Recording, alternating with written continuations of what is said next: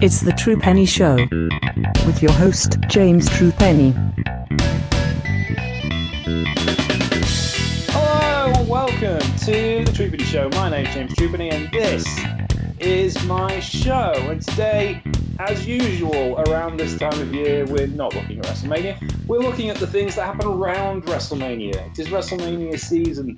And if you will, as of late, like the last couple of years or so, the organization Game Changer Wrestling has kind of taken everybody under their wing and given loads of indie shows, especially the last couple of years, because they were the only show in town apart from WWE. Obviously, there was no WrestleMania last year. There was a collective show. I'll get it right in the end. A collective show later in the year, which featured some matches that me and Chelsea looked at last year as well. And this year, they did it the week of WrestleMania, and they did their usual big festivities of 4 or 5 days of wrestling in the run-up to WrestleMania. And they had some big-name matches on the variety of shows that they were doing. They were kind of the only indie show in town. Before, we've had Ring of Honor go. AEW did a show, I think, not far away. But a lot of people were staying away because of COVID protocols, because we've still got a lot of North American companies in their place. There was some things that weren't great about the show as far as like COVID is concerned, but I'm sure we'll get to that. But one person who knows pretty much more about GCW than anybody else I know is John Dinsdale. How are you, sir? I'm not so bad. This is going to be a fun trip down memory lane, considering I reviewed all 12 shows from this event. And half of them from the IWTV showcase that was playing at the same time. Now, we did just pick 2 shows. We picked Bloodsport because we've kind of followed Bloodsport since its inception, and we picked For the Culture, which we also have started to follow since its inception. We could have done all the shows, but we'd been here all week, and it wouldn't have been a very pleasant because you haven't got time to speak about them if you watch them all, have you? I will give a special shout out to the main event of RSP Spring Break, because Nick Gage versus Ricochet and Page was, again, an amazing match, much like it was last year. And we finally got the big sort of crowning of Nick Gage again. The king is back. He's got his crown, and his next challenger is Jon Moxley. Which is, of course, an intriguing kind of battle to lay up to. I suppose we should talk about that first, because that kind of happened before other things. Moxley and GCW has kind of been an evolving story, hasn't it? Yeah, well, we're going to get to him here, because he sort of joined the company to take part in Bloodsport. Yes, that was his main thing. Was he really wanted to wrestle in Bloodsport because it's kind of a very direct style of professional wrestling, and he really wanted to wrestle Josh Barnett more than anything else. And here is his opportunity. It was a dream match for him. And quite bizarrely, today, pictures were released of him and Renee Paquette's house in People magazine. If you want to go from the sublime to the ridiculous, Jon Moxley and Renee Paquette celebrate their new baby with new decorations, and there's a photo set of them having nice family time. And last week he was bleeding all over the place fighting Josh Barnett. It's hilarious because it seems like he wasn't happy with his AEW death match, so he's going to go into a real death match with Gage like 10, 12 years after the last time they bloody met up in CZW. It's amazing. So we picked these 2 shows. We picked Bloodsport and we've picked For the Culture. So we're going to start with Bloodsport because that happened first. It was on the 4th of April. And it opened with a nice opening ceremony a la the UWF or one of the big Joshi shows of the 90s where everybody came out, which I like. It adds a sense of seriousness to things. Yeah, it's always fun to sort of see these little opening roll calls because it reminds you who's on the show, especially when there's 12 fights. And you can always get the little interactions with people. It's like there was a little kid in the crowd that kept, like, if the bigger guys came out, like I think he did it with Schlack and he did it with Leo Rush.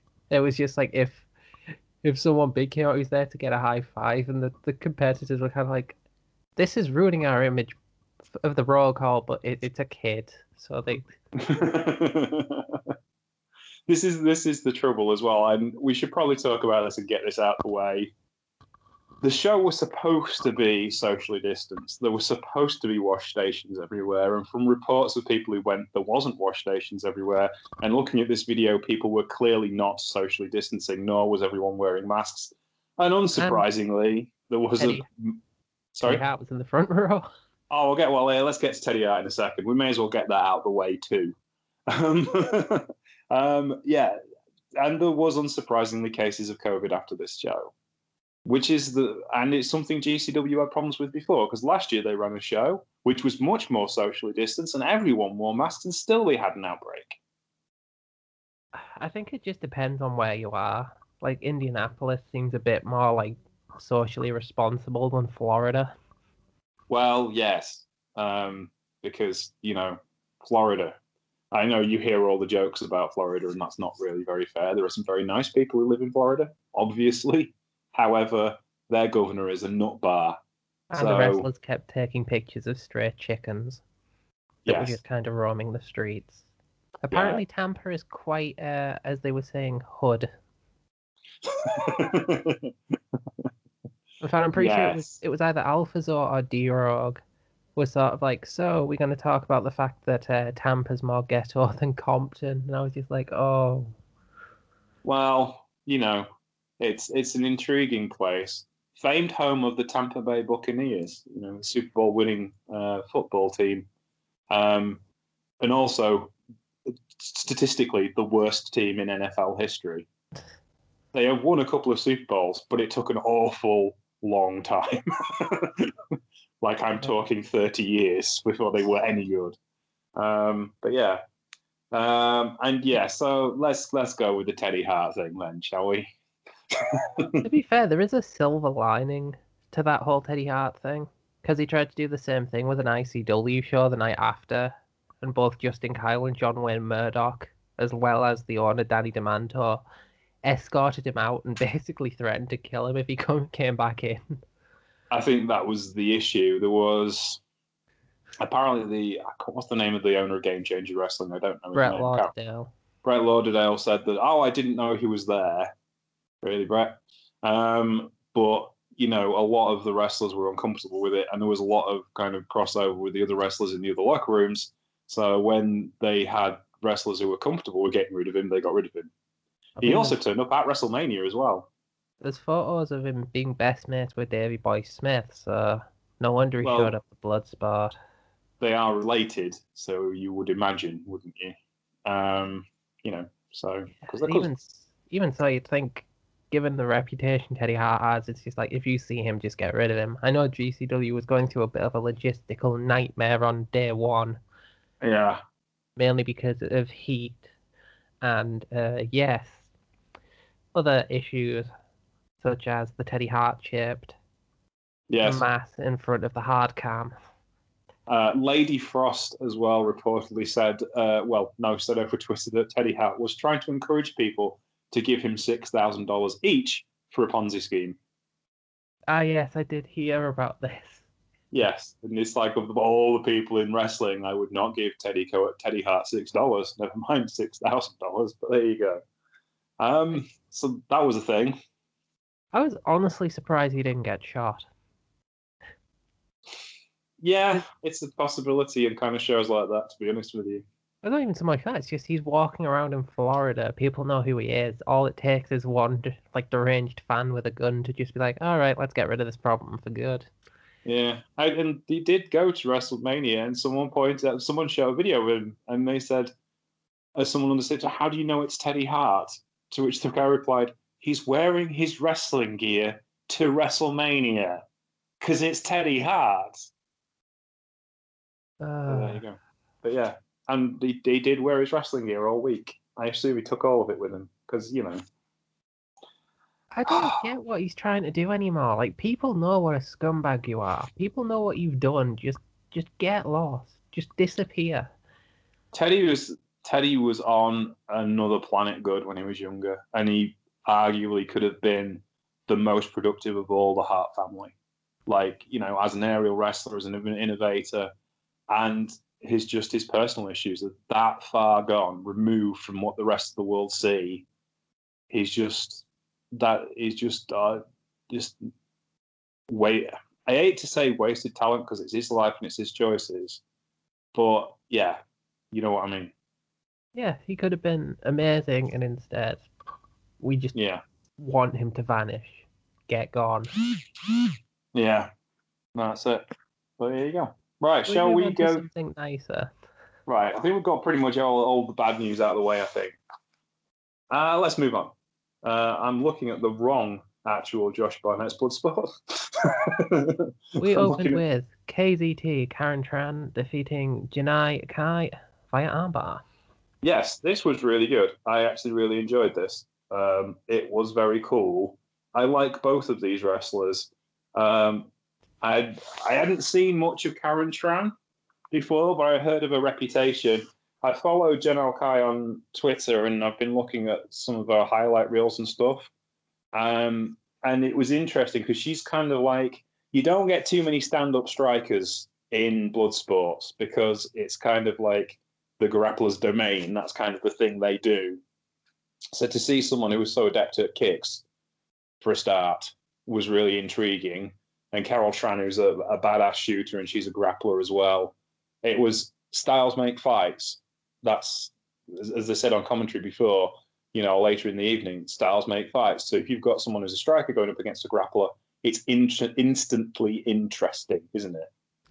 Yeah, see, I have experience with Janai Kai from like the UWFI Contenders series at Paradigm. Yeah. So I was already looking forward to this fight, and to see her going against someone as adept at grappling as KZT, it was just, great match, great action, and it really sort of set the tone for what the show was going to be like. Yeah, for sure. It was interesting to see them. It's kind of a bit of an honor on a big show like this to get the opening match.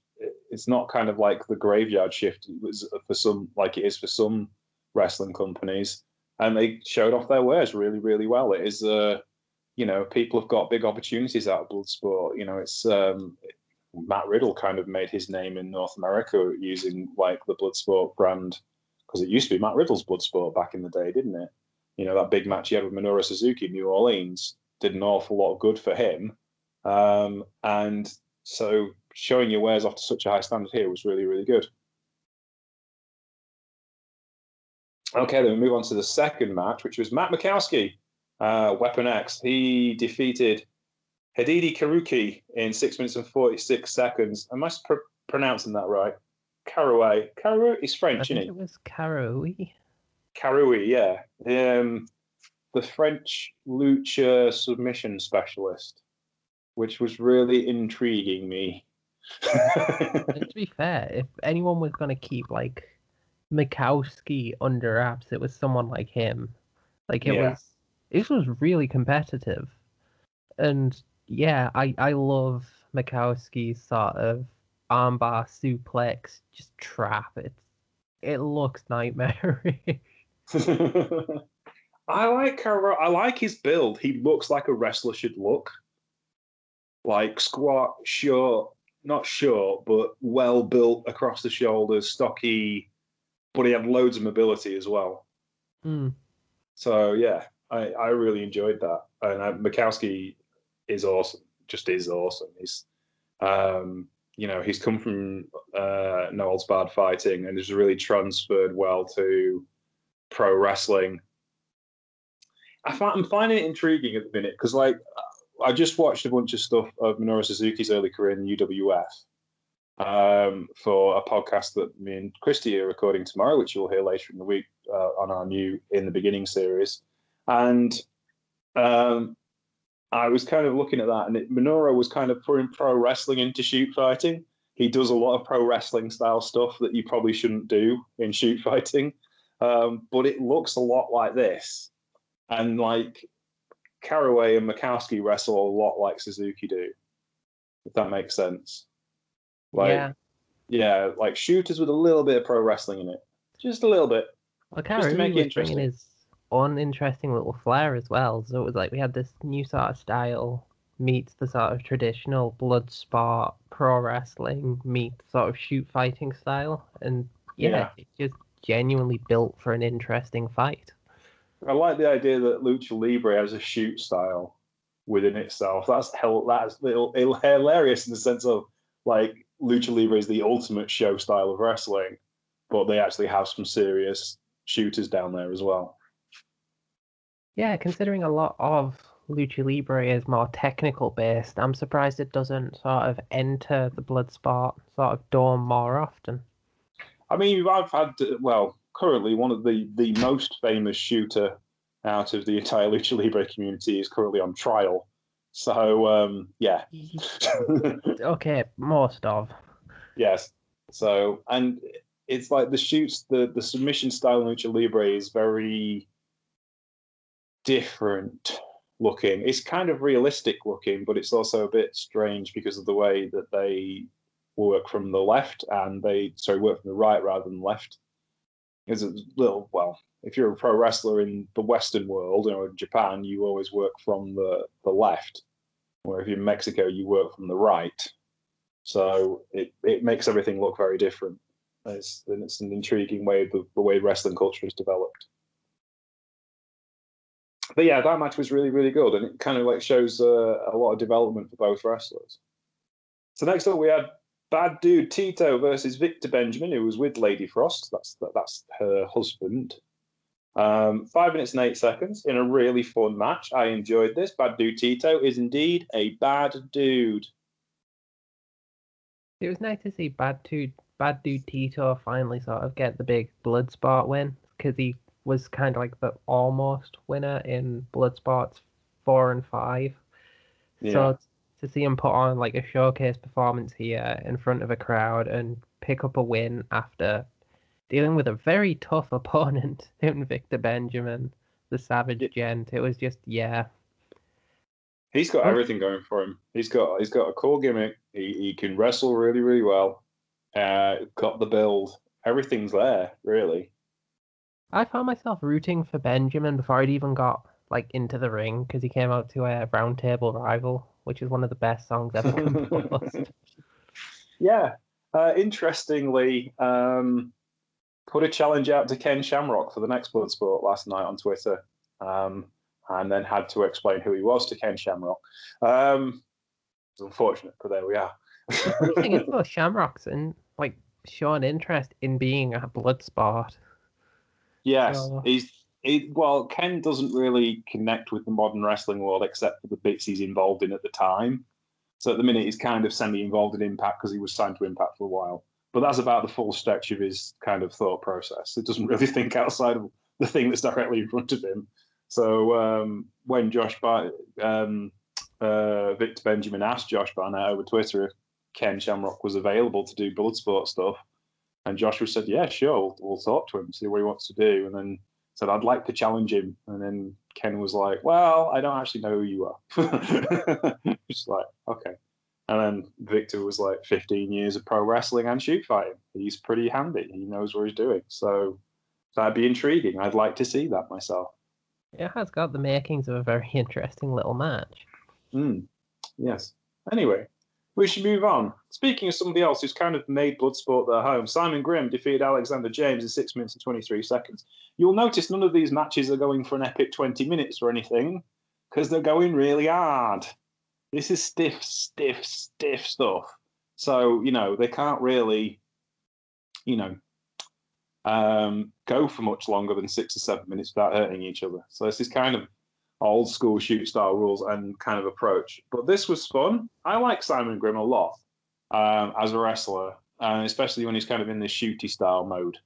And it's a world away from the vaudevillians in NXT, but I think this is where he's actually really, really good at.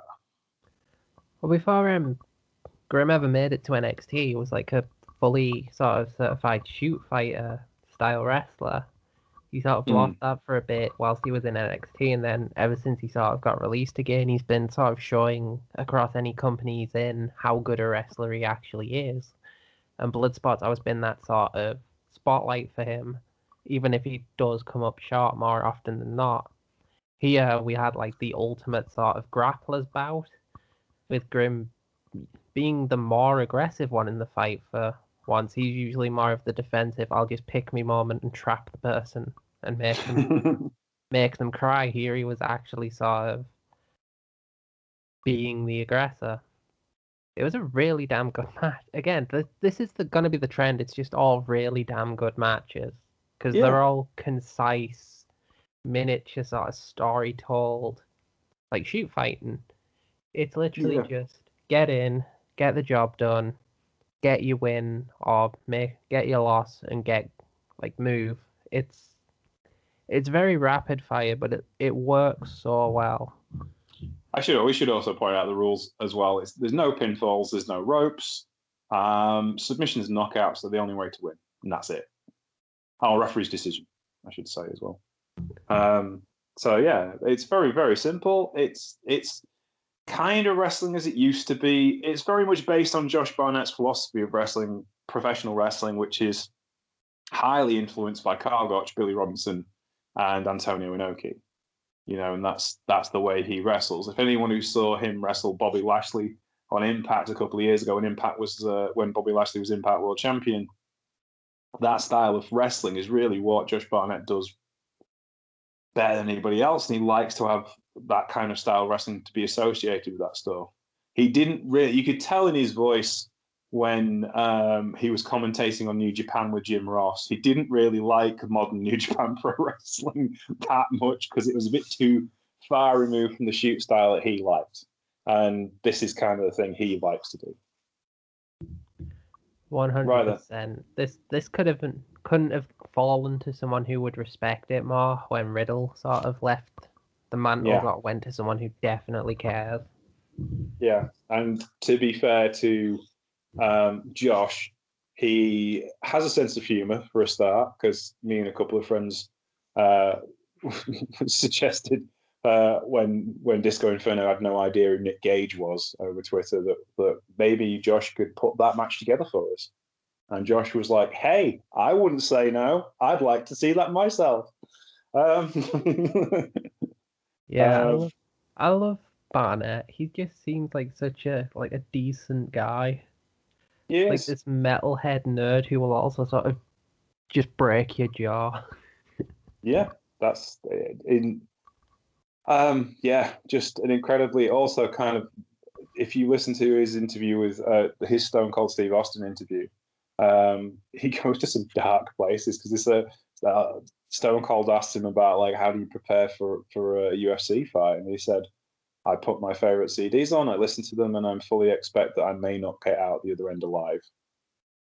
And he was like, oh, okay. That does sound like the UFC though, doesn't it? Yeah, it's like Steve's like, okay, like, moving on. Right, then where are we? Next up, this is an interesting kind of thing. Royce Isaacs, I believe may well still be the NWA World Tag Team Champion, was defeated by Alex Coughlin of the LA Dojo in 5 minutes and 7 seconds. Alex Coughlin doesn't win matches on New Japan shows, obviously. Well, he didn't win the last encounter they had at Bloodsport 5. No. So this was really intriguing. It's like, young boy wins wrestling match. He has more wins than the entire LA and Tokyo dojos put together. Because he has one. This was like a more heated version of their Bloodsport 5 match. Because they sort of both knew what the other was going to throw at them this time. And it was very much a case of, that's not going to work this time. And just, brutal sort of violence. It was real, again, much like every other match, really damn fun.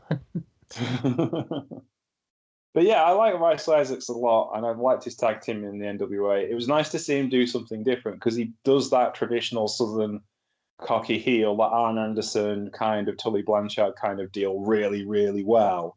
So doing something different with this was a lot of fun to see too. Definitely. It's always nice to sort of see how multifaceted like different wrestlers can be when you put them in different scenarios. And Alex Coughlin as well is really growing. I would guess that this came along with the help from Rocky Romero, because Rocky's on this card too. So I'm wondering. I know Rocky spends a lot of time in different offices around North America, fostering relationships, like with AEW and with Ring of Honor and Impact Wrestling. So I'm wondering how much time he spent at Josh Barnett's house. It's quite interesting because at Bloodsport 5, Bloodsport 4, Coughlin had his first match back after his neck injury. Then he faced Isaacs at 5 and lost, and now they're 1-1 because of this one, which just leads me to believe we should get another one that's going to be even more heated than this one was, which I cannot wait for. Fair enough. All right, then, we move on to another match, which I will be honest, I didn't watch because it involves Shlak, and that's someone I have no interest in watching. I don't think he's a particularly nice person, and there's plenty of evidence online as to know the reasons why I don't particularly like him. John has a different mindset to me. We have discussed this. John is quite happily free to talk about this match if he wants to, but it's not something I particularly want to get involved with. So, John, the floor is yours. So, Shlak and Super Beast went to a DQ. This is the first DQ in Bloodsport history, as far as I'm aware of, and of course Shlak would be the guy to get it. Now, Shlak is a weird performer because he is mostly deathmatch related, and sometimes you will see him in his matches attempt to bust out like proper, good old-fashioned technical and submission wrestling, earning him the joking nickname Shlak Sabre Jr. We didn't get that here.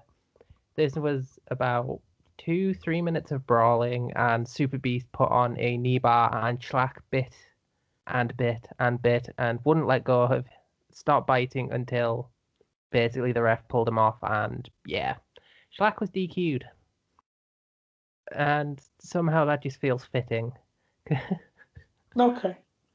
But yeah, we discussed the sort of Shlak situation. I will defend him because he's kind of the linchpin of my deathmatch division, but everyone is entitled to their own opinions, and I will not argue with them on them. I think. I mean, Colette Aran did a big long piece on Shlak in Fanbyte and expressed her issues with him.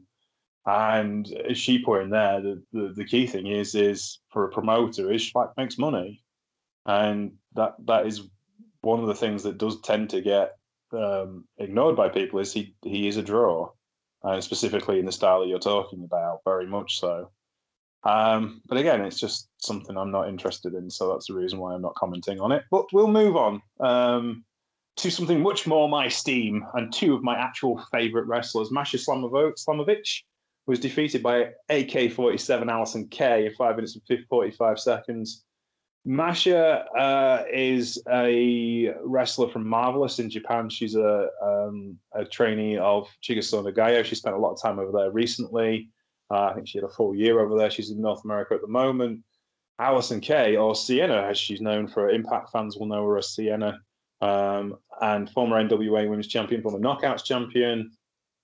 The woman can do it all, and this is kind of her bag as well. She's a MMA trainee. She does a lot of jiu-jitsu and a lot of catch wrestling.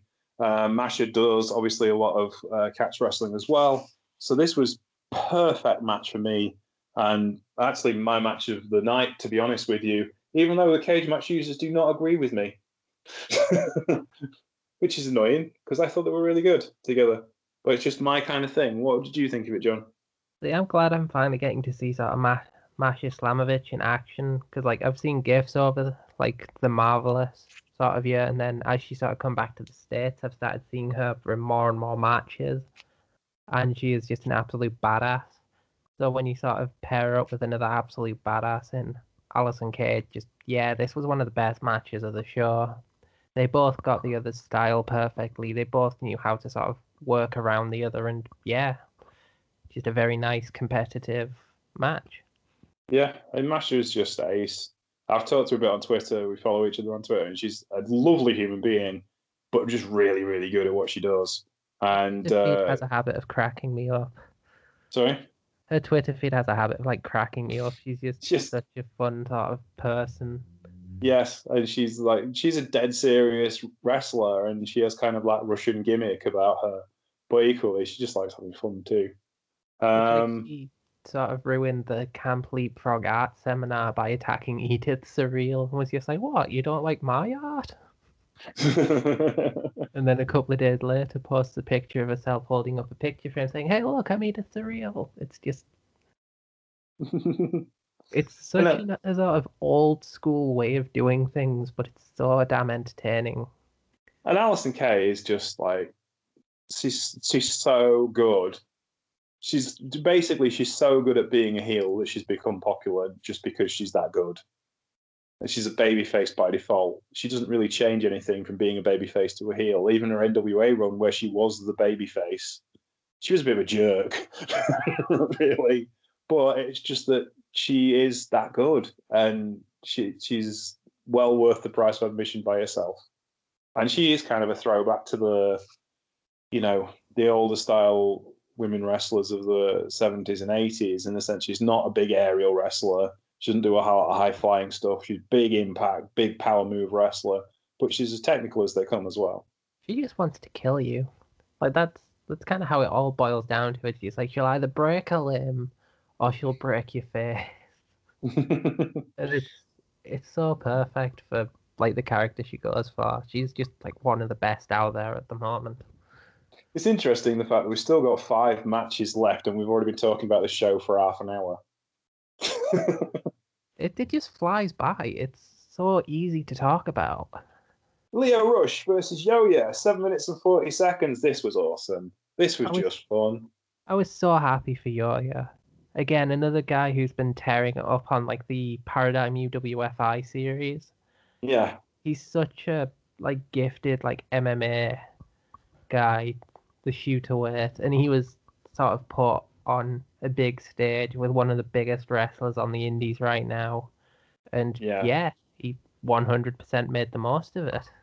It was a simple story of Leo underestimating his opponent, and that's the way that they went with the match. And Leo sneaks the result in the end. But it was one of the longest matches on the card up until that point for a start. And it was just exceptionally good. It was really interesting to see Rush get technical. It's something you don't see all the time because we always associate him with his high flying. But celebrated amateur wrestler at high school level, wasn't he? And came in a singlet, not in his usual tights. He actually came in a singlet for this. He was definitely showing that off throughout. It's just like, you might be MMA, I'm Catch. Let's see who's better. Yeah, and that's it. Speaking of Catch wrestlers, arguably one of the best Catch wrestlers in the world, and I mean that in a shoot style as well as in the professional wrestling. KTB was defeated in 3 minutes and 36 seconds in what can variably say was a squash by Davey Boy Smith Jr. This was a hammering. I'm going to be honest. About 50% of the time, I hate Davey Boy Smith Jr.'s Bloodsport matches. Why is that? He's one of the best on the scene. Very, very, very gifted wrestler. But when it comes to Bloodsport, he always gets given squash matches against opponents who don't deserve to be squashed. Like he did it to Josh Alexander last year, and I was pissed off at that one. It happened here again because KTB was in the very sort of first Bloodsport. He has been in Bloodsport before, and nobody seemed to remember that. And then here he is being squashed, despite the fact that, again, KTB is another one of these sort of big guy, hyper athletic, yet also technically gifted wrestlers, and he didn't even get a chance to really show it because, Davey Boy Smith just killed him. Yeah, I'm guessing they're bringing up Davey Boy for a match with somebody else, and they need him to be hot, which is perfectly understandable, but you're doing it at the expense of your roster. And also, obviously, Davey Boy lost I think he lost at the last Bloodsport to Moxley. So they're trying to get him hot again. And somebody has to lose in those situations. And to be fair, Harry's the bigger draw, isn't he? So he's going to win. So I feel like if you were going to get anyone, if you were going to, let Schlack get murdered by anyone, I would have picked Davey Boy Smith over Super Beast. See, then you'd have been interested. Nah, probably not. I mean, Harry's a raving Trump supporter. But equally, he hasn't actually gone out of his way to say anything racist, sexist, misogynistic, or he is just a Trump supporter. His political campaigning is very slim, and we still follow each other on Twitter. And if he could put up with my liberal-minded stream of consciousness, then I'm sure live and let live. This is it. Not all Trump supporters are bad. No, this is true.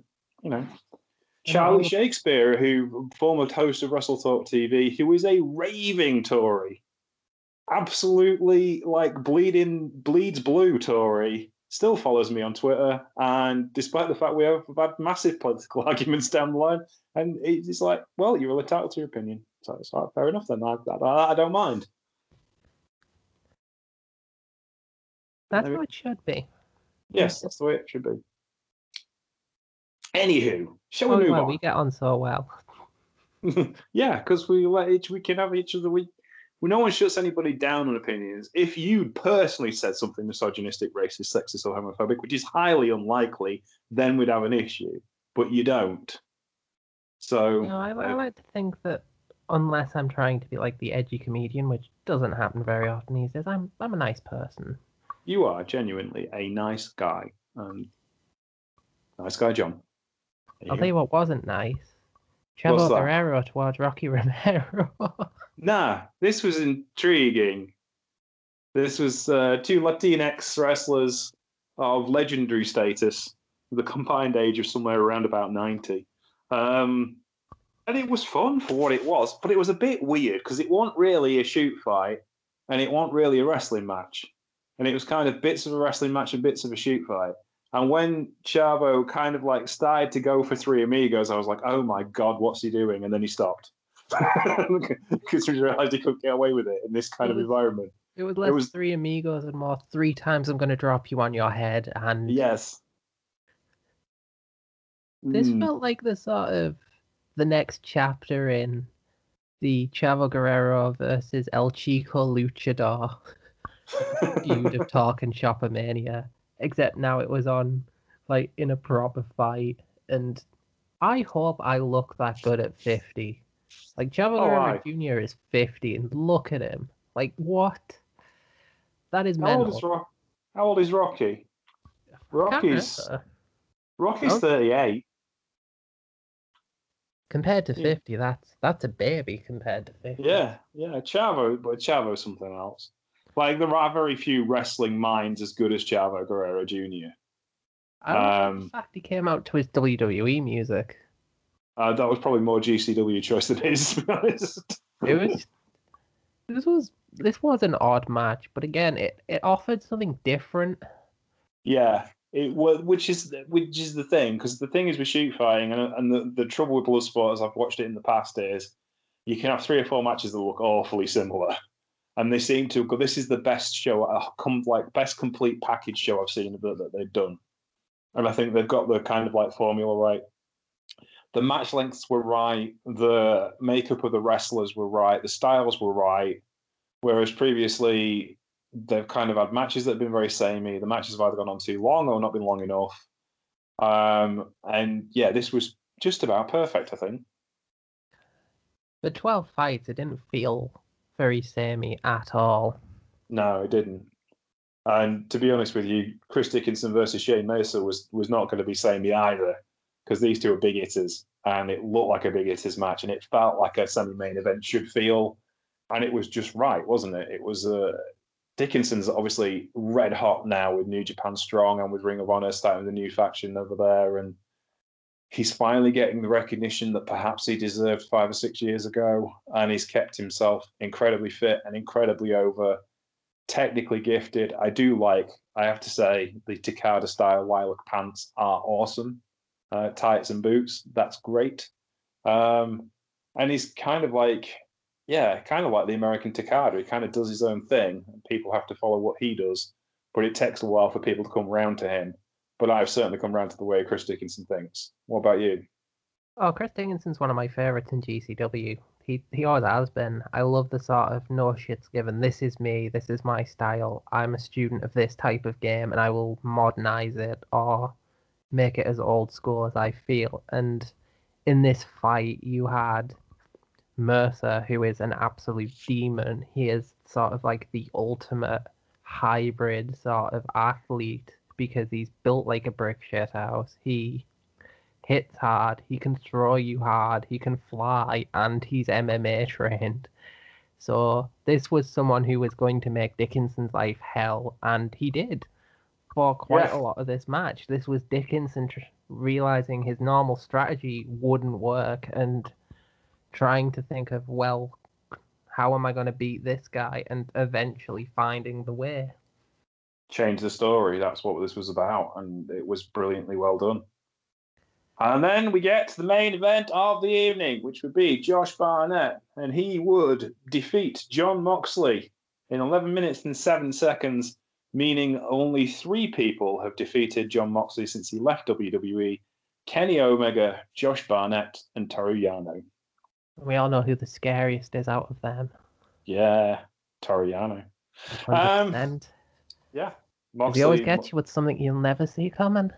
No, well, to be fair, Moxley didn't see an awful lot. Barnett was coming because he had blood in his eyes for most of this match. This was brutal. It was. It was proper stiff. And, like, Moxley is not a shoot fighter by any stretch of the imagination. And he's got a lot better at that style.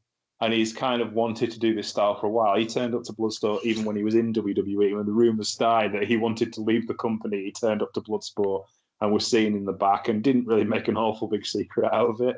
I am sure that Vince McMahon was very pleased with that outcome. But this is the kind of thing he's wanted to do for a long time.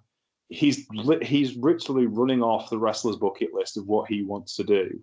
You know, he wanted to wrestle a G1. He's done that. He wanted to wrestle in Japan on a regular basis. He's done that. He hasn't done the Tokyo Dome yet. He keeps missing out on that, but there's a possibility there. Oh no, he did. No, he didn't do the Tokyo Dome the last 2 years, has he? No, 2022 seems like it might finally be that year. Yeah, wanted to wrestle in a shoot style fight. Wanted to wrestle death matches. Wanted to do an explode. He's literally doing the bucket list. Something Dave Bixenspan was talking about it this week, and I was talking with Bix about it, and I said it was something that MVP said when he signed with New Japan Pro Wrestling whilst he was still signed with the WWE and moved on to New Japan Pro Wrestling, which was, MVP said, I always wanted a Corvette, and then someone bought me a Rolls Royce. That doesn't mean I stopped wanting the Corvette. And I think that's really important. This is what Moxley wants to do as a professional wrestler, and he's getting to do it. And he's used the money WWE paid him to essentially have a working holiday in whatever promotion he wants to work in. And I think that's incredible. Yeah, Moxley's never done this for money. He's just doing this for the sort of hell of it at this point. He's like, well, this is what I want to do. I've got the means to do it, so I'll do it.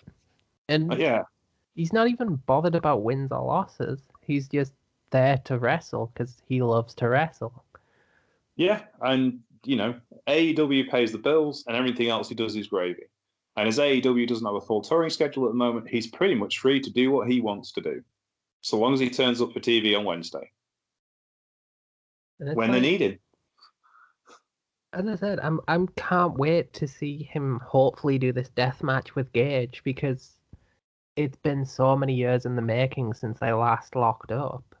Like, before he was in NXT, Moxley was a deathmatch guy. And he was a very good deathmatch guy. And hopefully he'll still be a very good deathmatch guy. There's just so much hype around him now. He is kind of like the hottest man in, like, just wrestling as a whole.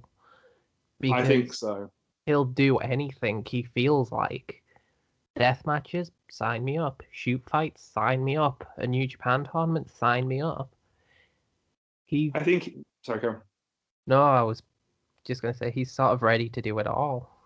Yeah, and I think this is it. This is his money run, and I'm wondering what Seth Rollins is thinking right now.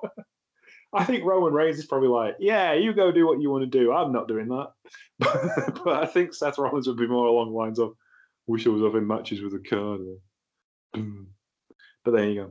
So But that's the way things are, and I'm sure Seth is very happy with his #1 heel status in WWE and making tons of money hand over fist, and happily at home with his fiance and baby. But there you go. To be fair, he'd have to stop social media, which Rollins can't really do. No, that's true. Let us move on to, well, let's just a wrap up of that. I mean, like I said, I think it's probably the strongest blood sport I've seen out of all of the ones that I've watched, and I think the balance is there, and there's a certain evolution in this particular style, and they seem to have evolved the style, which is difficult when you only run like 2 shows a year. So yeah, what are your thoughts on Bloodsport, and where can it go from here? See, this was definitely one of the best they've done. It sort of had the most variety. It gave opportunities to new up-and-comers. It brought back regulars. It had a nice balance. It took advantage of where it was, like on a card. It was kind of the biggest show of night one, so they sort of went all out for that. It wasn't overshadowed by anything, and yeah, hopefully this just means we keep getting bigger and better blood spots as time goes on. We had 4 and 5 not so long back as the double pack from the warehouse, where they'd up the production value, they'd up the violence a bit, and it'll always be there, I hope. It's definitely one of the most interesting shows you'll always see on the Collective, or just in general when they run them. And there's just so many options. Like, I always go back to Filthy Tom Lawler versus Homicide from Bloodsport 3, which, on paper, you just sort of like, how the hell does that work? And then it turned out to be one of Homicide's crowning moments again, because he reminded everyone how good of a damn wrestler he was, whilst also throwing in some hardcore, which is something you don't see in Bloodsport. They're always coming up with matches that sort of push what you think about Bloodsport, and that should hopefully continue with whatever next show they do. Yeah, they always tweak the formula a little bit just to make things interesting, which is evolution. You know, it could be that is the trouble with shoot style wrestling, is the fact that it kind of can get the same because the wrestlers are kind of the same. That's kind of the point.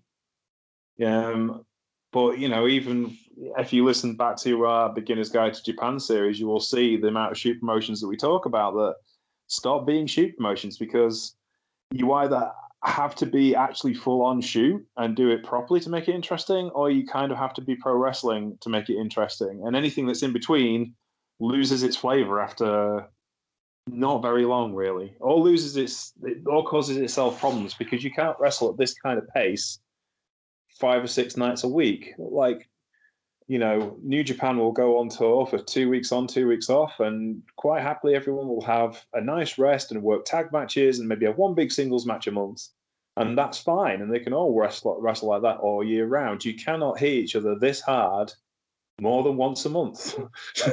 It just doesn't work like that. So you can't run this as a touring kind of enterprise, because you just break wrestlers. So yeah, it has to be special, and they're doing a much better job of presenting it as a complete product, I think. We're also still waiting to see who's actually going to beat Barnett. Yeah, this is true, and that's the big story. He's their Undertaker, took isn't he? Into a time limit draw. Dickinson lost. Mox has lost. So who can beat Barnett? There you go, and that's something to build through. Harry Smith hasn't got there yet, though, has he? So that's maybe something they're waiting for, to give him a real big blow off. But we'll see. Shall we move on to For the Culture? Yes, let's do so. Yes. If you've not come across For the Culture before, it tends to celebrate the culture of African American and Latinx wrestling. Really? That's not to say that all of the wrestlers are Latinx or African American. They aren't. Mostly they are.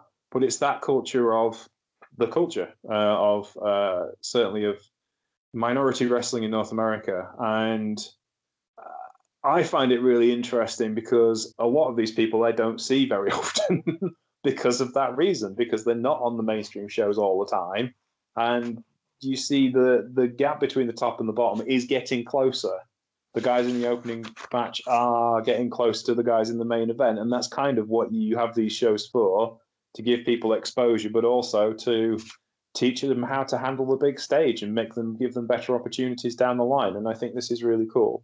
So this show started with Troy Hollywood, AC Mack, Alpha Zoe, D-Rogue, Mysterious Q, and Robert Mata in a scramble match in 6 minutes and 55 seconds, which was a ton of fun and run by Troy Hollywood. I will admit, not an awful lot of this stuck out to me because it was just, hey, woo, fireworks for 6 minutes. And there's nothing wrong with that, but it makes it difficult to follow. What are your thoughts on this one, John? Yeah, I just love Mysterious Q. Like, Calvin Tankman pointed him out to me when I interviewed him for MLW a few weeks back. And since then, every time I've seen Mysterious Q, like, holy shit, he is awesome. He's like 6'5", luchador, and the things he does are insane. And then, yeah, he just had him in a scramble with a bunch of, like, other highly talented athletes. And, yeah, you get 6 minutes of magic, which you can't really comment on because it's like, this happened, this happened, this happened, this happened, this happened. This all happened at once. You couldn't quite tell what was... It was just fun. It's the perfect quintessential sort of GCW show opening scramble. It was a bunch of stuff match. Also, I love the fact that even though it was an opening scramble, they still gave AC Mack a live mic to be a dick. It's just perfect. That was a really cool intro. I am the big star, and you will all listen to me, and then I will get my head kicked in. That was really cool. AC Mack is just amazing. He really doesn't quite get the sort of spotlight he deserves a lot of the time.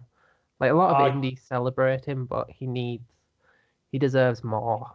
I think that's the thing, and kind of reason why you have shows like this is because people in this community don't get their due, perhaps sometimes. Having said that, I mean, we just had like a pay-per-view. We've literally had WrestleMania headlined by 2 African American women. We just had Slammiversary headlined by 2 African American men. So they are getting their due, but you know what I mean.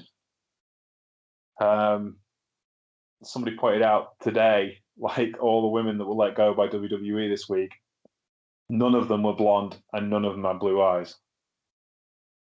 And they're right. Someone posted a picture of the Bellas and the Iconics and Mandy Rose.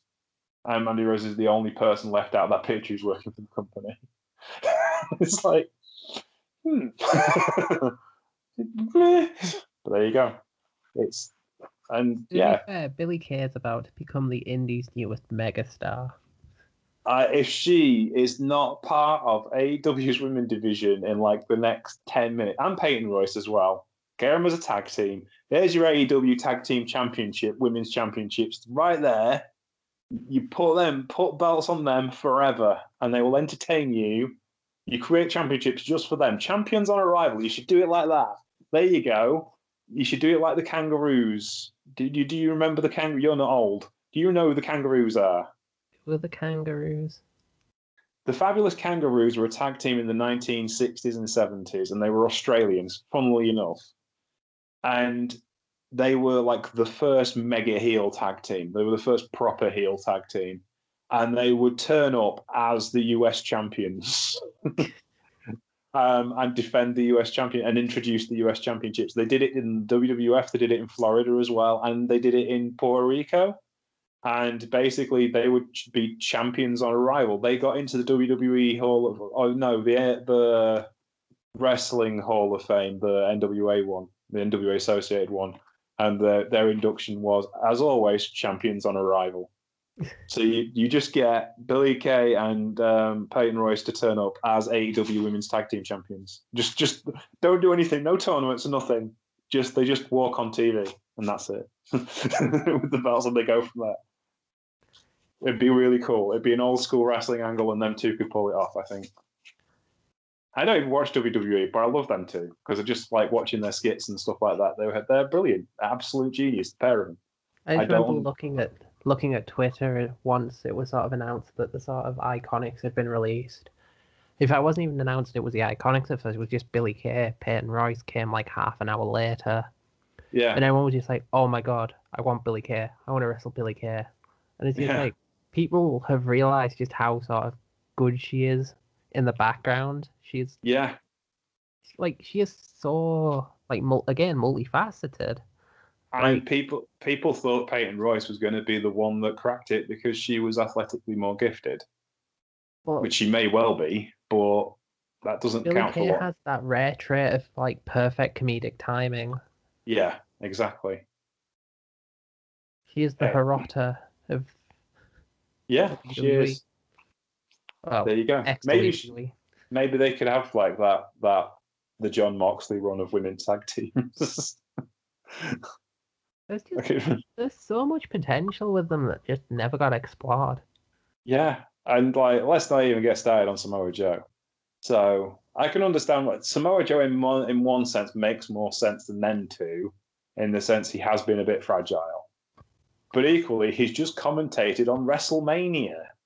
This is it. They just let him go out of nowhere. Like, I imagine he just kind of wanted. He probably wanted out anyway because they weren't using him outside of commentary. Yeah, so he wants to wrestle. He wants to wrestle. I remember everyone was sort of doing the dream match tweets, and I did one, and it was literally just like, I want to see Samoa Joe against anyone on the Paradigm roster. Yeah, because I've talked about them a lot, but they are genuinely one of my sort of favorite promotions at the moment because they hover between doing a series of UWFI rules matches, and then they've got this sort of experimental wrestling no-hook series, and they're just continuously sort of trying to evolve, and they've got one of the best wrestlers of sort of both discovered and undiscovered talent. It's just amazing. Paradigm intrigued me just because they started out kind of like they're essentially the West Coast Wrestling Connection Las Vegas office. You know, they started off as a traditional wrestling company, and then every time I hear about them now, they're doing something weird and wonderful and different. They've got Terminal Combat coming up next month, and that's it starts off under like UWFI rules, and then after 5 minutes, if you haven't won, it becomes a hardcore match. Didn't D'Lo Brown used to be involved with them? Possibly. Back in the early days. I think his training school's in Vegas, and they were the main training school for the show. I've only kind of gotten like probably into them since their show at the Collective, so I'm still kind of working my way back through them. Okay. So yes, I've known about them since October. Anyway, back to the For the Culture show. The second match was an impromptu Impact Knockout Tag Team Championship match as the champions, Kiera Hogan and Tasha Steelz, Flyer and Flavor defeated the challengers Thick and Juicy 2.0, Brooke Valentine and Willow Nightingale, with the retired Faye Jackson at ringside. 10 minutes and 30 seconds of an incredibly entertaining professional wrestling match. I genuinely believe Fire and Flavor may be the best women's tag team in the world right now. And they showed it. They really are on fire. And I have to say, I was very impressed with Brooke Valentine as a young lady who I've not seen much of. I'm always impressed with Willow Nightingale, though she seems to have trimmed down and got a bit more serious about her body shape. And that is not to say that she was anything wrong with her before, but her mobility has improved so much and her strength has improved so much. It's like watching a different wrestler. I know she's had a couple of big injuries and maybe that she's dropped the weight to help recover those injuries. And I think it's been a good move. What's your thoughts on this tag match?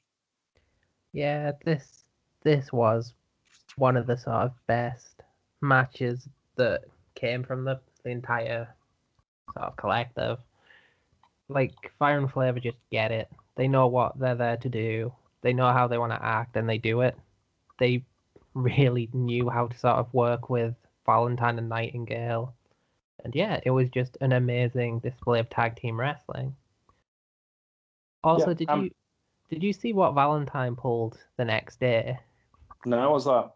She did the world's most convincing fake injury angle ever.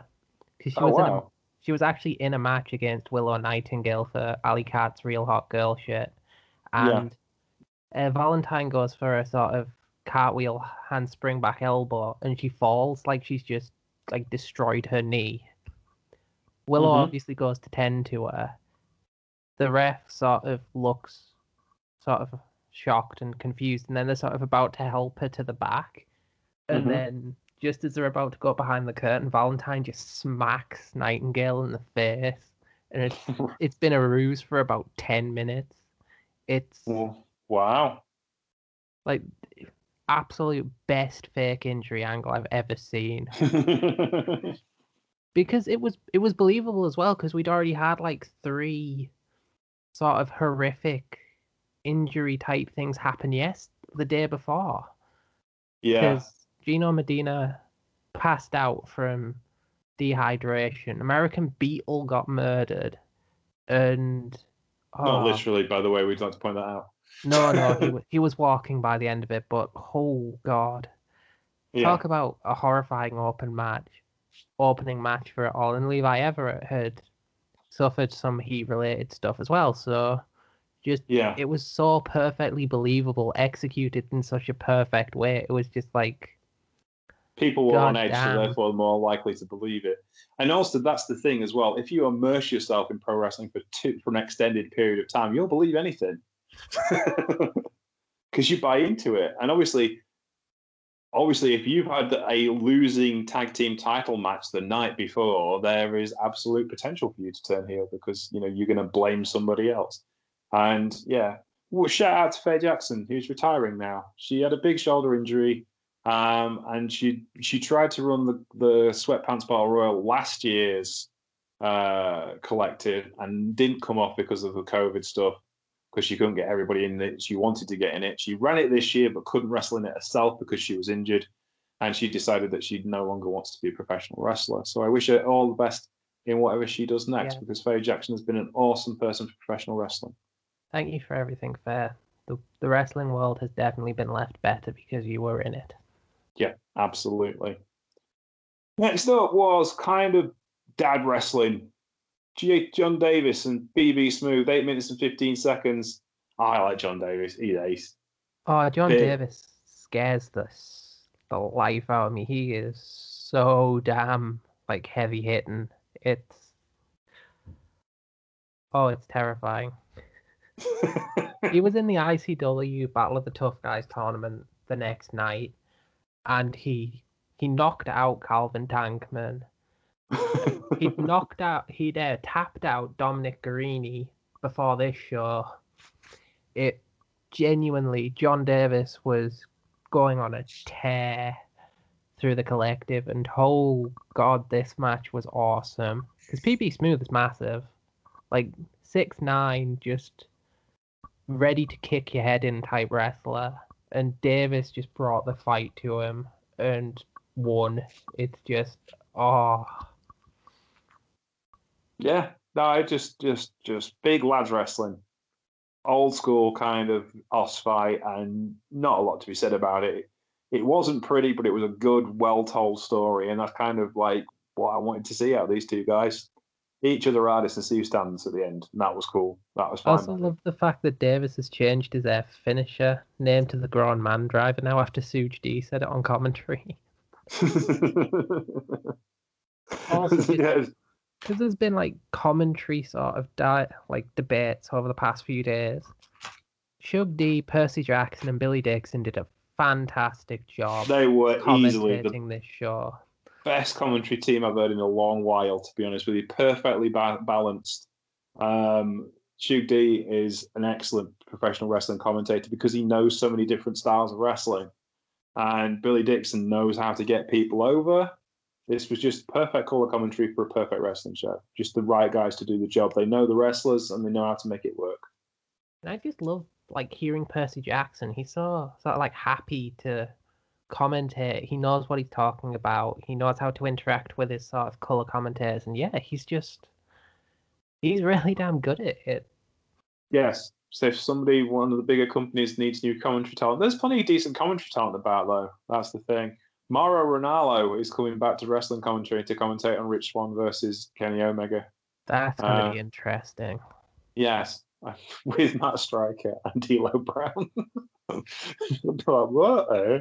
But yeah, so that's going to be a bit unreal, and that'll be the first Omega match that Ranallo have been commentated on since the New Japan days. I think he left New Japan commentary just before Omega turned up, so be intriguing. But Ronaldo was the best New Japan commentator out of all of them, except maybe Kevin Kelly.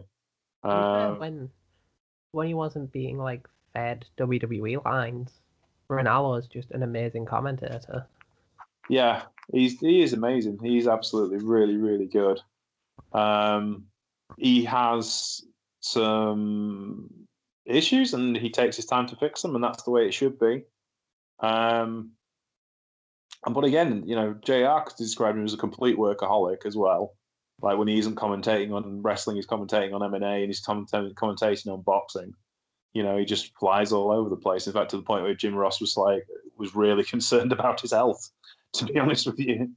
So I'm glad he's coming back to wrestling on his terms for a big match. And it's really, really cool. Slightly concerned that no one in AEW seems to know this match is going on between Kenny Omega and Rich Swann, because they don't seem to mention it on AEW. It's been a very one-sided partnership. Yeah, it's a bit weird that way. Though, to be fair, Eddie Edwards threatened to sort of just kick that forbidden door in and just invade him AEW, and I'm all for that because it's Eddie Edwards and he's awesome. Except for that haircut, which is dreadful. But anyway, moving on. Next up was Darius Lockhart. He defeated... No, we missed one out. Calvin Tankman defeated Andy Brown, Frontman Jar, and Mylon Reed in 8 minutes, 30 seconds in a 4-way match. It was kind of another let's get everybody on the card kind of match, but it was perfectly fine for what it was. And Calvin Tankman. Do like me some Calvin Tankman. What are your thoughts on this one, John? Yeah, this was just another sort of cluster of amazing talent, just sort of all going nuts. Myron Reed, Calvin Tankman, both friends, both MLW stars, and both were just like, right, we're going to kill everyone, including each other. And yeah, Tankman got the big win because it's Calvin Tankman, and even in 3-on-1 sort of situation, he's most likely going to kill you. It's not like you say about it. It wasn't a squash, but it wasn't far off because it wasn't long enough the people got showcased, but it was kind of all about Tankman, really. To be fair, Myron Reed scared the hell out of everyone by doing a bloody diving cutter out of the ring onto bloody concrete. Well, yes, there is that. True. They had plenty of moments in it, but it wasn't like anything to write home about as a technical wrestling match, would you say? It was more a sort of car crash. This is everyone's sort of fight type thing. Right, next up was Darius Lockhart and Brian Keith. 11 minutes and 4 seconds. And it was okay. It wasn't the best thing on the card, but it was certainly good enough to keep everyone's attention together, but it wasn't anything to write home about, but Really? It was kind of an in-between. Yeah, I didn't see it as like the best thing I saw out of the weekend. I didn't think there was anything wrong with it. But the trouble is, there was a lot of high standards on these cards, wasn't there? So maybe I just kind of reached fatigue point by then. This was my favourite match from the show. Because with For the Culture, there is always a sort of wrestling as a work of art match. In the first one, it was Shugdi versus Trish Adora, which was just a perfect example of a slow burn, intense title match where both fighters are out to do whatever it took to put the other down because they both wanted to prove how good they were. In this one, it was Lockhart coming back after being out for over a year. He was trying to prove the Revolution was still going. His Revolution was still going, and he had like an incredibly game opponent in Brian Keith, the bounty hunter. And this was all about sort of Lockhart trying to prove A, he could still wrestle properly, there was no ring rust, and B, it was about Keith trying to sort of take this spotlight, take this bag, and just win. And yeah, to me it just meshed perfectly because I'd been watching like car crash matches, story matches, just you name it all day. And when you get a match that's so perfectly invested in its story, the action fits around it, and both guys are just sort of giving it everything, then yeah, this kind of just felt like the wrestling work of art match for me. I feel bad now because I didn't get all of that myself. I thought it was like an intriguing story. I didn't think it was dreadful. I thought it was a good watchable match, but I didn't think it was as good as you thought it was. And that's fine. It's okay. I feel bad that I should have. I'm going to rewatch it. I think and try and get more out of it. I mean, I might have Maybe it's. overanalyzed it there. It's just, I don't know. As I was watching it, I was sort of like, "Oh damn, this is what they're going for here." And it's because like I just happened to check. Like I was obviously doing research and stuff for like the preview I had to write, and I saw that it was like Lockhart's first match back, and I was like, okay, so there's probably going to be something special here. Okay. And yeah, maybe I just didn't get the overall over of it as well as you did. So I will have another watch of it and see if I can reassess it in my head. Shall we move on to Trey Lamar and Eli Knight, 12 minutes and 6 seconds. I thought this was really good. I like this one. What did you think of this one? Yeah, this is like the battle of the cocky ones.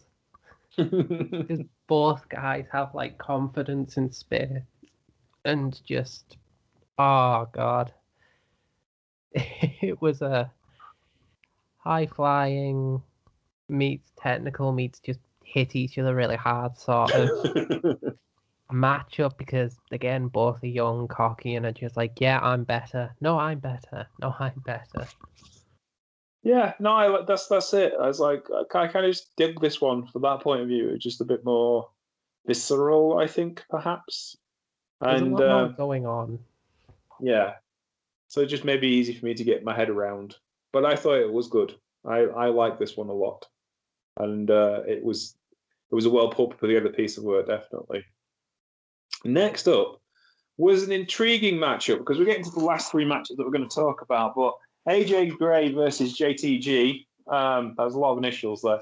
40 minutes and 10 seconds. Obviously, JTG comes with a reputation, former WWE wrestler, and AJ Gray is the booker for the culture. And there was the point there that was like, AJ Gray tends to book himself up in these dream matches. And is it really fair that AJ Gray gets to book the dream matches? Because that makes him give better opportunities to himself. And that was part of the story of the match as well. And AJ Gray takes the win in this particular match, besting the WWE legend. So it was an intriguing storytelling device. And what did you think of this one, John? The AJ Gray is one of the best wrestlers on the indies right now. Like, yeah. He is one of the most versatile performers out there. He can talk, he can brawl, he can death match. He's just one of the best. And yeah, he has a habit of booking himself into dream matches, but again, when they're this good, I will accept it. Again, this was just a complete sort of, we're going to try to murder each other match. Like, yeah, within the first couple of minutes, we had Gray just throwing one of the most lethal lariats known to man. And it was just kind of, right, how the hell's JTG going to come back from that? Yeah. And it was so much fun to watch, and the sort of post-match angle was just as fun. Yes. This would be when Billy Dixon came off of commentary and attacked AJ Gray. With a chair. With a chair. And it was a bit, because Billy wasn't really turning heel, as it were.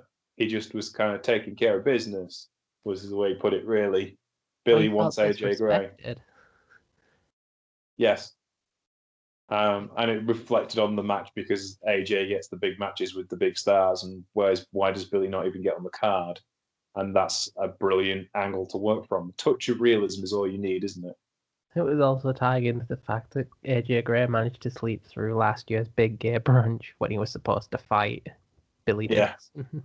So he felt like that portion of the culture had been disrespected, and it was all leading to one of the most brutal matches on the Sunday, where AJ Gray and Billy Dixon took part in a pup collar match, which had light tube bundles broken in the first second. Well, there you go. So a lot of this stuff pays off. Even a year later, things are paying off. So yeah, this is good storytelling and picking up on good storytelling. It's like, I think it's all down to like Dixon, a lot of it, because he is a booking genius, as is Gray. Yeah. And it's just, because I actually did the Cassandra Cup, and Dixon's match against Darius Carter was a murder for like a lot of it. And again, just I feel like it's just Dixon and Dixon knowing the business. It's just awesome. There's some people, I mean, a lot of the people, JTG knows the business really, really well as well. You can tell as well by the way people wrestle matches and present themselves. Some people have a better understanding of the business than others do. Like, having a wrestling IQ is really important to being a long-term wrestler. Andre the Giant, believe it or not, had one of the best wrestling IQs of any active professional wrestler in his day. He understood booking because he was good friends with great bookers. You know, he was friends with Vince McMahon Sr., he was friends with Giant Baba, he was friends with Antonio Inoki. He knew how to book wrestling matches, he knew how to put things together, he knew how to tell a story. Even with the limited skills he had towards the end of his career, he was the perfect person to main event WrestleMania 3, not because he was a massive star, he was, but he knew how to make that match work with the skill sets he had and Hulk Hogan had. And you can tell in the end, towards the end of this show, all of these guys have got great wrestling IQs and they're getting the absolute very best out of each other to make the card work at the top end of the scale, which is really important. And I was really impressed with that. There's a certain polish to this that other shows of similar kind of standard don't necessarily have. Does that make sense? Yeah. There was smarts as well as style. Yeah. Next up, Lee Moriarty defeated Lio Rush, rather surprisingly, in 17 minutes and 30 seconds in the semi-main event. I thought this was brilliant. I really enjoyed this. What did you think of it, John?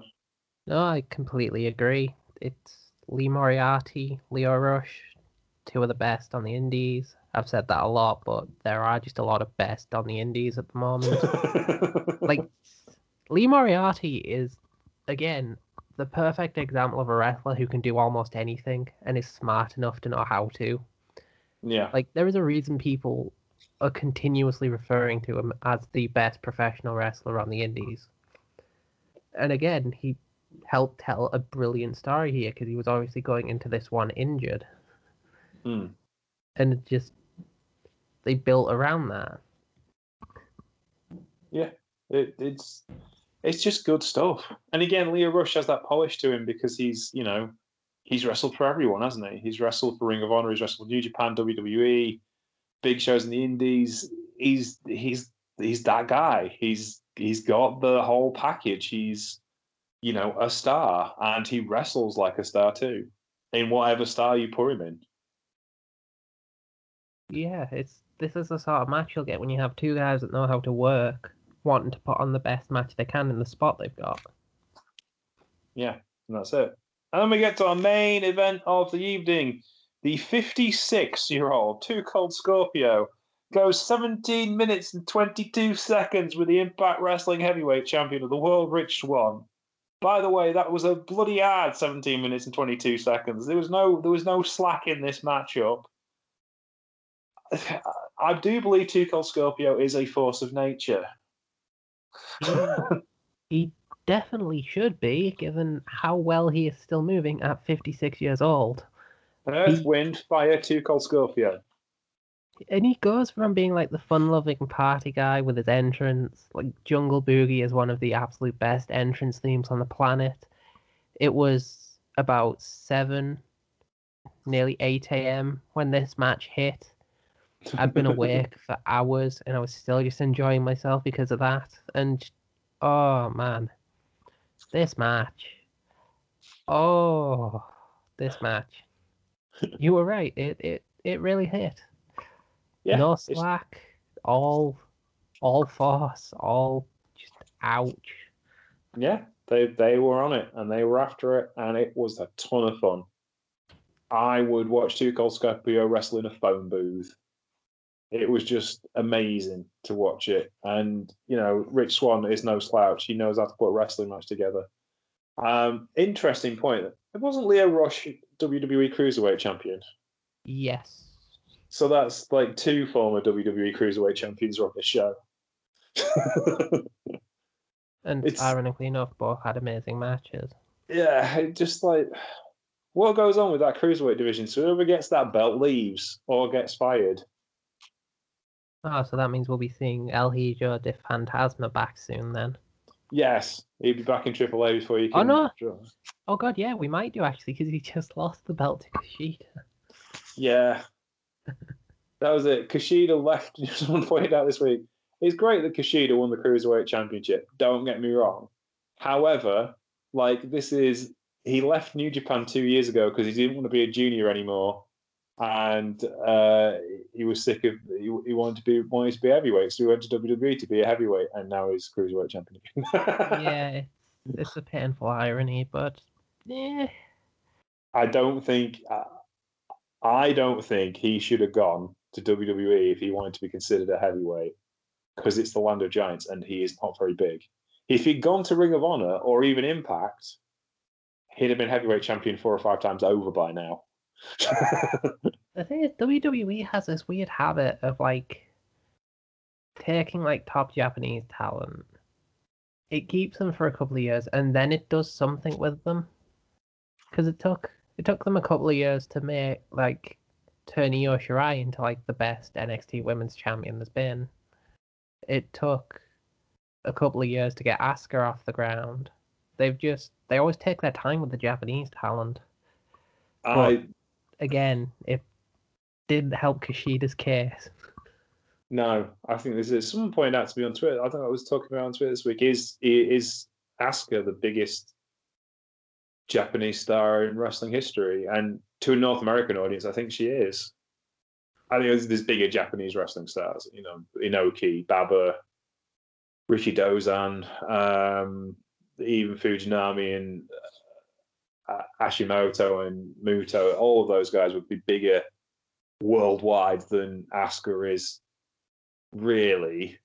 But certainly out of the most recent Japanese performers, I can't think of anyone who's had a bigger impact than Asuka has.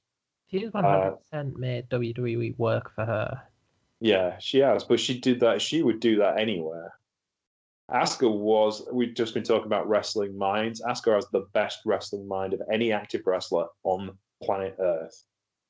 She knows exactly what she's doing and she knows how to press buttons other people haven't even thought existed. You know, she essentially blackballed herself from the industry in like 2013 and then became the biggest name in Joshi, despite the fact she could only work in 2 offices.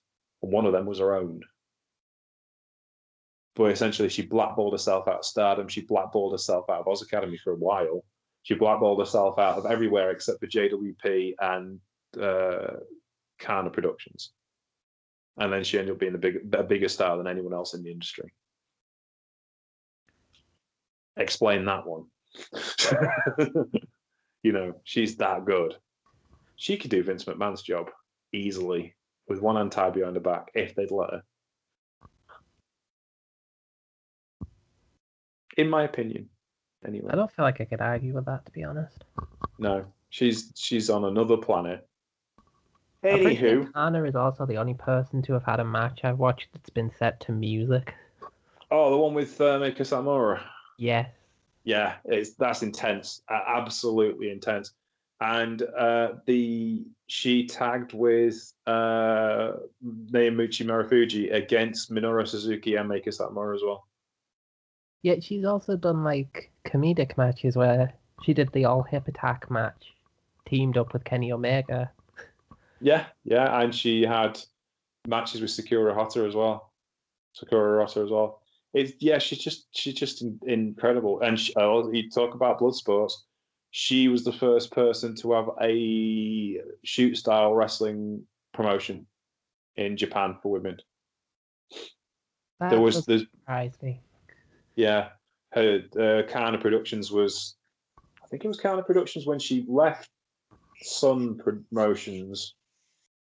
Just after she finished with Triple Tails, she presented professional wrestling the way she wanted professional wrestling to be presented. And it was no pinfall, submissions, and knockouts only kind of wrestling. And there's some big names. Meiko Satomura did it. Nana Takahashi did it when they were still talking to one another. So yeah, it was intriguing. But anywho, we're kind of getting off the point here. This main event was absolutely outstanding. Really, really good. And yes, you should watch it. Have you any other thoughts on For the Culture as a show and a concept, John? I love the fact it exists. For like the past 2 years running now, it's been one of the better shows of the collective. AJ are great, books amazing cards, even if he doesn't want to do it anymore. And yeah, it's great to see representation in wrestling. Like that's always something that matters. Because wrestling is supposed to be for everyone, so why can't people see everyone? This is the bit that annoys me, and especially this week. As when the amount of like burner accounts that developed after Sasha and Bianca headlined WrestleMania, going, the match wasn't that good, and color doesn't matter to me. And some people weren't burner accounts; it was their own accounts going, color doesn't matter to me. I don't see color, and it's like, well, you may not do. Guess what? The rest of the world does. Whether you do or not, whether you see it or not. And little girls who like wrestling should see wrestlers that look like them. And not all little girls in the world have got blonde hair and blue eyes. And there's nothing wrong with having blonde hair and blue eyes. That's perfectly fine. But some people have afro hair and dark skin and brown eyes, and they should be represented too. And I would also point out that Sasha Banks is one of the best female wrestlers ever, and would argue that Sasha Banks is the best female wrestler North America has produced in the last 20 years. In my humble opinion. And argue one of the best wrestlers North America has produced in the last 20 years. And Bianca Belair is incredibly talented and full of talent and deserves everything that she's getting this week because she is an incredibly talented woman. And I see a very little ceiling on what she can do as a professional wrestler. But that's the whole point. Representation does matter. You know, it's important to have these things happen. They should be celebrated as a positive. And yeah. And I don't get people who say I don't see color. It's like, so you're ignoring the issues of the world then and hoping they all go away. And it just doesn't. I just what? Well, maybe that's just me. It's like I believe in equality, but I'm not naive enough to see that there aren't issues here. No, that's it. That's what. That's how it happens. You know, this is how you get a fairer society, is by having good examples of people in charge of a wide and varied backgrounds. One of the reasons why the current government we have in Britain causes problems for itself is because it's a boys' club, and there's only 2 or 3 women in that cabinet, and then they can't understand why they screw things up when it comes to women's issues all the time. They're terrible at it. They really are. Because there isn't enough women in the cabinet to tell them, hey, this isn't going to work because of this. And that happens all the time. You know, so if you have an organization that's representative of the people that it's representing, the organization will be a better thing. It will save you money in the long run. It's been proven. If you have a reflective body of people within the workforce that reflects the customer base, you will understand all the problems of that customer base. Statistically speaking, it is far better for you. And companies that don't do it are doing themselves a disservice. But there you are. Anywho, there's a bit of business sense for you. Thank you very much for your time today. My name is James Trupany. You can find me on Twitter at Sheriff Lone Star. John, where can we find you, sir? You can find me on Twitter at John Deathman. That is the gateway of hell to find all my writings, all 25 plus shows I've written about in a 7-day week, because I did all the collective, half the IWTV showcase, a bunch of Chaka Pro, 2 MLWs, 2 Paradigms, and yeah, a Partridge and a Petri. Petri, yes, I was about to say April. So yes, I'm kind of trying to prove myself as an iron journalist now, apparently, or an idiot. But yes, you will find links to everything and my opinions on Twitter, John Deathman. I'm dead close to 300 followers. Not sure where that crept up from. And yeah, See if we can get John to 350 by the end of the week. That would be nice. That's a doable figure, I think. But yes, John Deathman on Twitter. Don't be a dick and we'll get along just fine. There's more than 50 people listen to this show, so surely you can all go follow John and then get his numbers up. That would be nice. You can find the show at Truepenny Show on Twitter. You can find us on The Truepenny Show on Facebook and on Patreon, where you can keep The Truepenny Show free forever for everyone. On that note, me and Christy, as you've probably noticed, have been trying to work our way through our new Patreon show. We're doing our second pilot this week, which will be In the Beginning of Minoru Suzuki.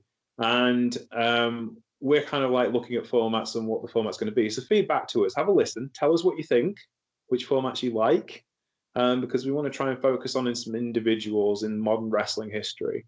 And that will be a Patreon exclusive show eventually. But for now, you can enjoy it for free as we work the kinks out of the particular action. Because that will be coming along later in the week. We will have the Wrestling Rewind. The boys are back. Dave's a dad now. Obviously his wife's had a child, not him. So Dara and Dave are back on the show and back watching wrestling again. So they did their WrestleMania review last week. Next week, we are either looking at, and I think it will be, a State of the Union of women's professional wrestling with Chelsea Spollen, and we're also lining up the very first Next Beginner's Guide to Japanese Wrestling, which will be the very first episodes of Noah and the first episode of AJPW after the Noah split. We're going to compare and contrast that with Alex Watt. So all of your favourite presenters of the Truepenny Show will be featured in the coming weeks. We hope you enjoy the Truepenny Show, and we, of course, will be back with Pro Wrestling Dontaku at some point in the future. So take care, and we'll see you soon. Bye!